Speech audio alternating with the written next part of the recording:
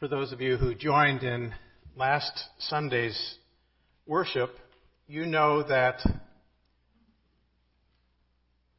Jesus didn't come to humanity in general. He came to specific people with specific needs and specific circumstances. And today I want to carry that thought further. Edna St. Vincent Millay tells of a day in her life when the world seemed to crowd in on her from every side. Even infinity, she thought, came down and settled over her. All sin was of her sinning. She knew humankind's hunger for her own. All suffering was hers, even death. And at that last strange word, she says, the earth gave way to let her sink gladly, deeply into its breast. Yet there was still the friendly sound of the rain above, and the dripping trees, and all the silver of the spring and the autumn gold. Who could bear never to see any of that again? If only she were alive once more, if only God would put her back. When suddenly, to the sound of herald wings like music, the startled waters plunged down from the sky and washed her grave away. The winds blew and thrust the miracle of breath into her face. Upon the ground she sprang, up from the ground she sprang, and hailed the earth with such a shout as is not heard save from one who had been dead and is alive again.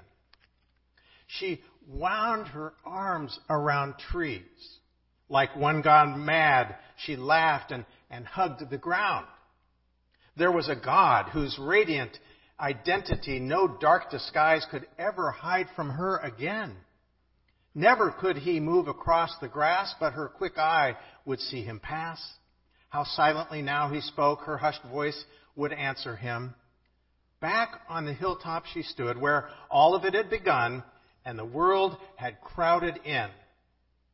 But with a heart now that could push away the sea and land, a soul to split the sky in two, and let the face of God shine through. What is it that's crowding in on you today? What is it that's stacked up against you? Do you ever dream of escaping, of putting everything on hold and just getting away from it all?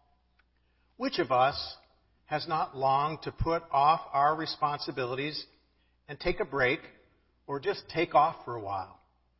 Which of us has not been stressed out at some time under the demands of our life, our work, or our family?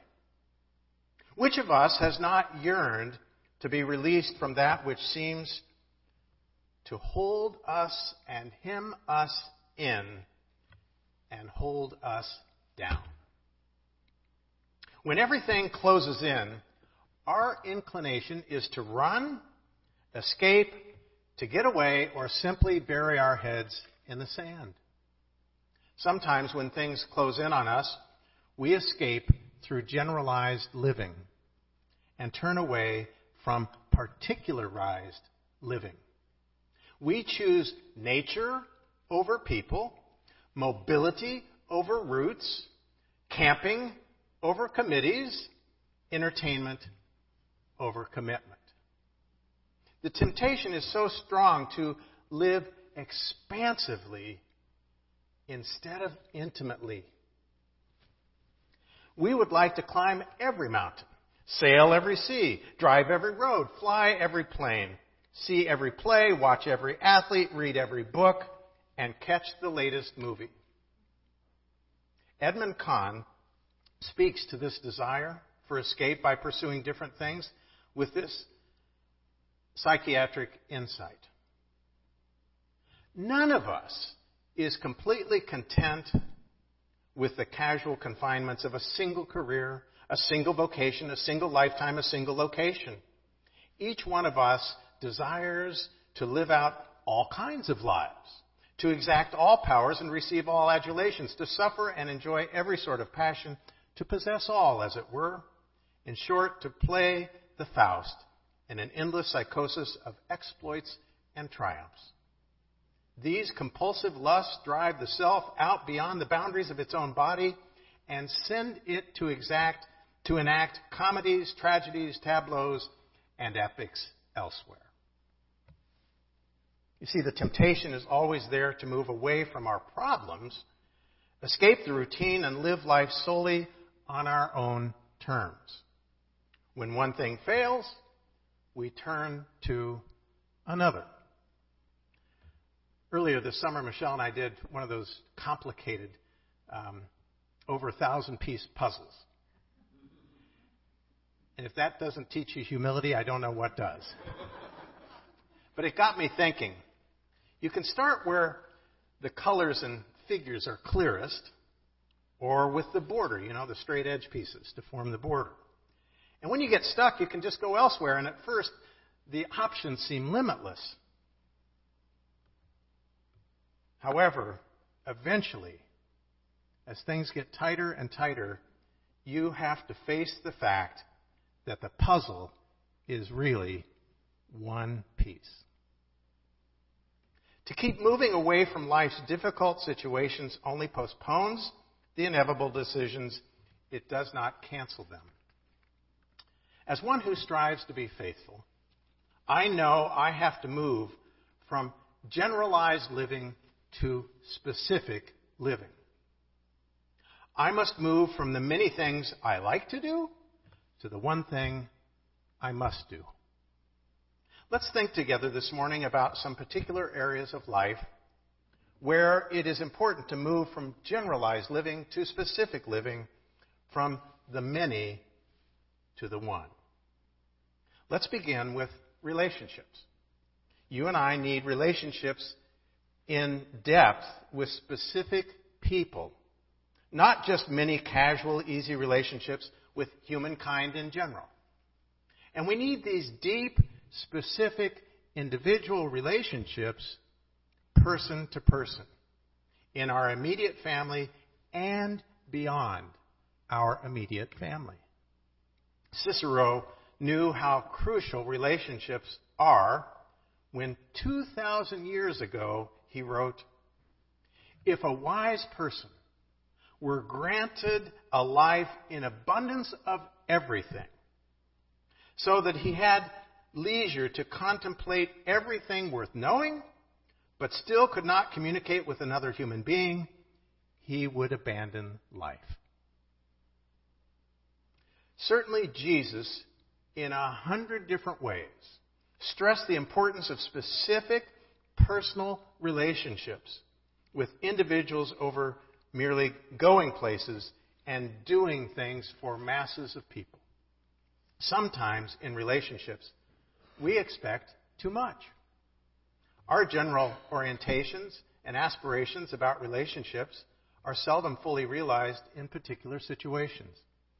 Sometimes we can mistakenly expect our concrete, specific relationships to embody the best features of a dozen similar relationships that we have known or heard about.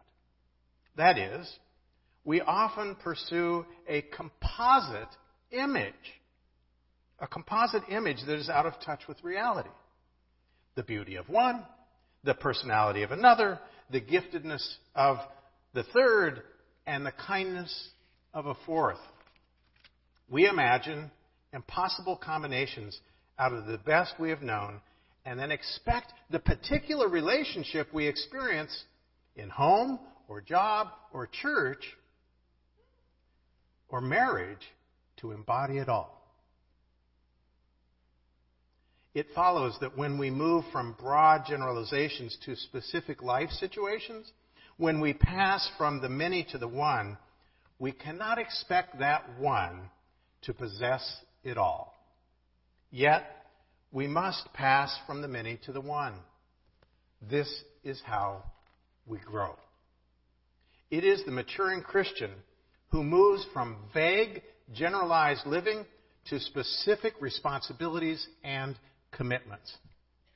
Our best efforts are not to be directed toward children in general. Our best efforts are to be directed particularly to the children whom we have specific responsibilities with.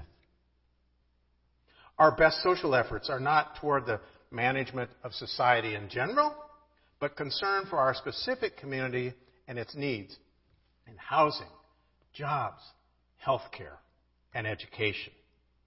Our best efforts for peace can be directed not only toward vague world peace movements, but specific movements of wholeness and understanding beginning with ourselves, our friends, and our community. Our best efforts to help humankind should move from vague, generalized concerns to specific situations, whether it be homelessness, whether it be health concerns, or other disease-oriented issues. Christian love shines not toward people in general, but specific persons, especially the marginalized, those unloved and unloving, and sometimes the unlovely. Think, too, of moving from generalized living to specific living as it relates to work. Some of you are past that time in your life, but you can relate. Even though unemployment is low, there are a lot of people who are not happy in our society about their work. Many people are unhappy where they are. Some jobs are admittedly drudgery, day by day. But let's not overlook the fact that there is a certain amount of drudgery and boredom in practically every job. When we are young, we tend to have a broad view about our work. Many kids dream of being lots of things, either all at once or changing their dreams as fast as their shoe size changes. There were a lot of things I wanted to be when I was growing up. Youth is the time to generalize. That's what being younger is all about.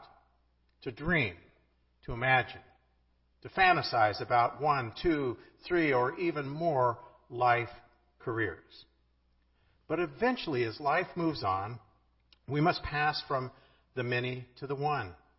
Not that the one can't change over time.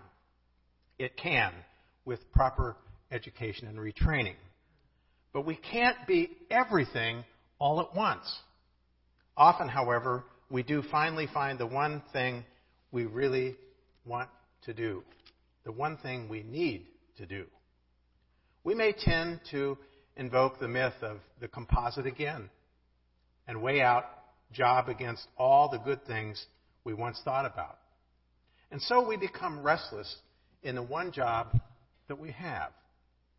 We would like the salary to be like a corporate executive, the vocation and vacation time of a teacher or a minister, the fame of an actor, the power of the president, the prestige of a doctor, the 9:30 to 5 hours of a clerk, the independence of a judge, and be paid well for being wrong 50% of the time, like a weather forecaster.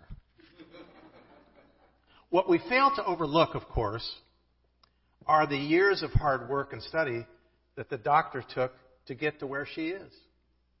We fail to understand how the clerk might long for higher status.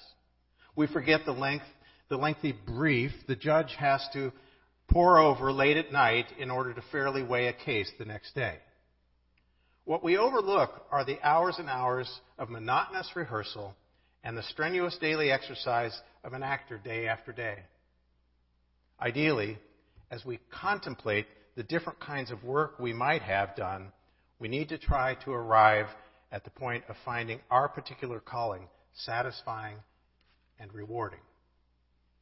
The older we get, we cannot continue to make unlimited moves from one job to another, always imagining that we'll be happier doing something else. And now, think of moving from generalized living to specific living as it relates to your faith. A person can appear to be awfully devout as a religious generalist. I suppose it's a natural thing when we're younger to be religious generalists. We're filled with curiosity and we want to be fair and partial to every idea. We like to talk about many religions. We might even like to visit other churches, listening and learning about other religious traditions, comparing, weighing, and trying to decide among a religious smorgasbord. But all of this general religion, while good on the one hand, will on the other only add to relatively little when it comes to enriching personal faith. Unless we pass from the many to the one expression that is best for us. The one that is best for us. A.E. Taylor reminds us that there is nothing heroic about keeping the mind open on all questions simply because we are too indolent to go to the trouble of shutting a door. Nor is it well to leave all doors indiscriminately open. For though the door often provides an avenue for the entrance of much that is welcome, it also, as we too often forget, affords an exit through which what we can least afford to lose may disappear. The important thing is to judge which doors should be left open and which should be shut. Often we offer God our general admiration while withholding the particular obedience of our minds, hearts, and lives. This is what John Masefield was getting at in his poem, The Everlasting Mercy. But trained minds are spread so thin, they let all sorts of darkness in. Whatever light they find, they doubt it. They love, not light, but talk about it. I never have and never will like the interest people put in astrology. But then the stars give supposed guidance without demanding obedience. And what's more, we can study a horoscope without having to be thrown into an association or communion with other people. What made the Apostle Paul the stellar Christian he was the fact that after having been a religiously active man in many ways for years, he finally submitted to the sole claim of Jesus Christ. The one thing I do, he said, he was no longer a religious generalist. He gave up everything else in allegiance to Jesus Christ. The one thing I do, forgetting what lies behind and straining forward to what lies ahead, I press on toward the goal for the prize of the heavenly call in God in Christ Jesus. How unfortunate, some might say, that a person who might have pursued many ideas and found so much truth should stop suddenly with one person, Jesus Christ, and one religious truth, Christianity. But mastery is always achieved through limited resolve. The person who is to be pitied is the person who believes everything just a little bit. The person who believes everything just a little bit. Or the miscellaneous person who never has his or her broken life under the command of a single voice, or gathered his or her abilities around a single passion. What's really interesting about Paul is that his magnificent obsession with Jesus Christ threw him into a new movement that involved him with specific people in particular places. And he had trouble with these people. He really did. It would have been much easier for him to leave and ignore Corinth or Ephesus or Philippi and move on, rather than stay as he did and try to communicate the gospel with the stubborn and self-righteous people in the churches there. You know, clergy can be as guilty as any of playing with the myth of the composite. Many ministers have a picture in their mind of the best churches that they have ever heard about, visited, or served. And we dream about such a composite church. The air conditioning of one, the beautiful sanctuary of another, the pulpit of another, the number of lay leaders in another, the choir of another, the budget of another, the national prestige of another, and the beautiful location of another. And we imagine that a mythical composite church has everything we could ever want without realizing there is no such place and there is no such job. I suppose as a member or friend of neighborhood church, you may also have a composite myth of the kind of church you desire.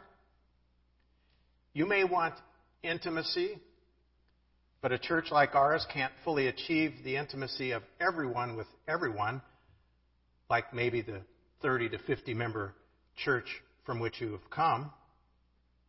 The hymns we sing may not be the good old songs you remember from Sunday school days, and that bothers you. Or they may be, and that bothers you. There simply are things one church can do that other churches can't. Some things appropriate for one, but not for the other. But instead of trying to realize what is impossible, doesn't it make more sense to move from the many hopes to the one big hope for this church? That it will be the place where our faith comes alive and equips us to serve God. That we accept its mixture of assets and liabilities, its pluses and its minuses, that we are simply to serve God here with as much vitality and faithfulness as we can.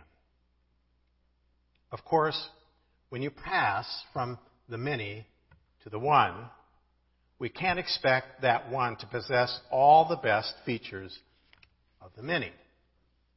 But it's part of our maturity as human beings, let alone our maturity as Christians, to move from the many to the one.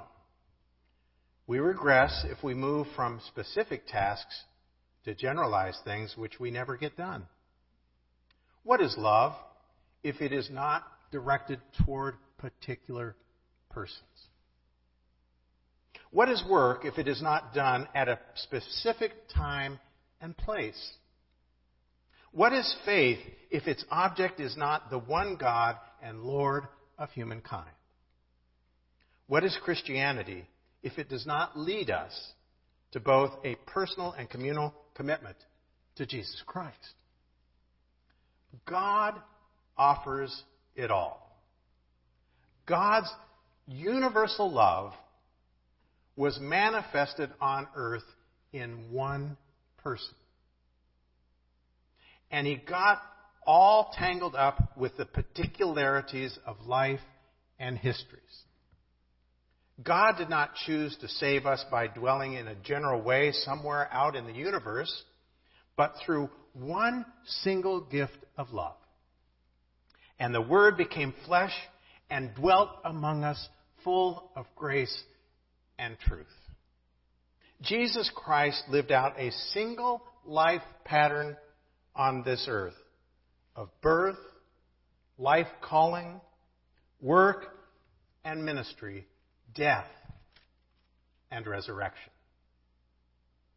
The Christian is one who trusts and follows God's one model for the sequence of life, from birth and life to death and resurrection. So let's not run some imagined ideal race that is only a dream.